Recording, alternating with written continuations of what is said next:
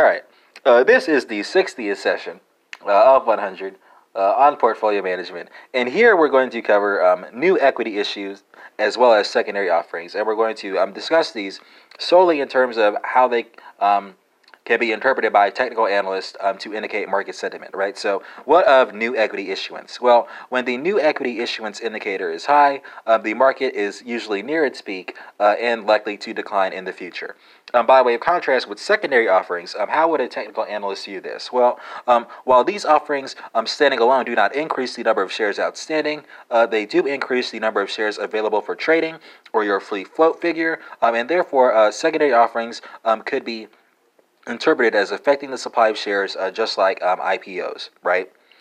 And that concludes this 60th session of 100 on portfolio management, not of course ruling out the possibility of bonus sessions.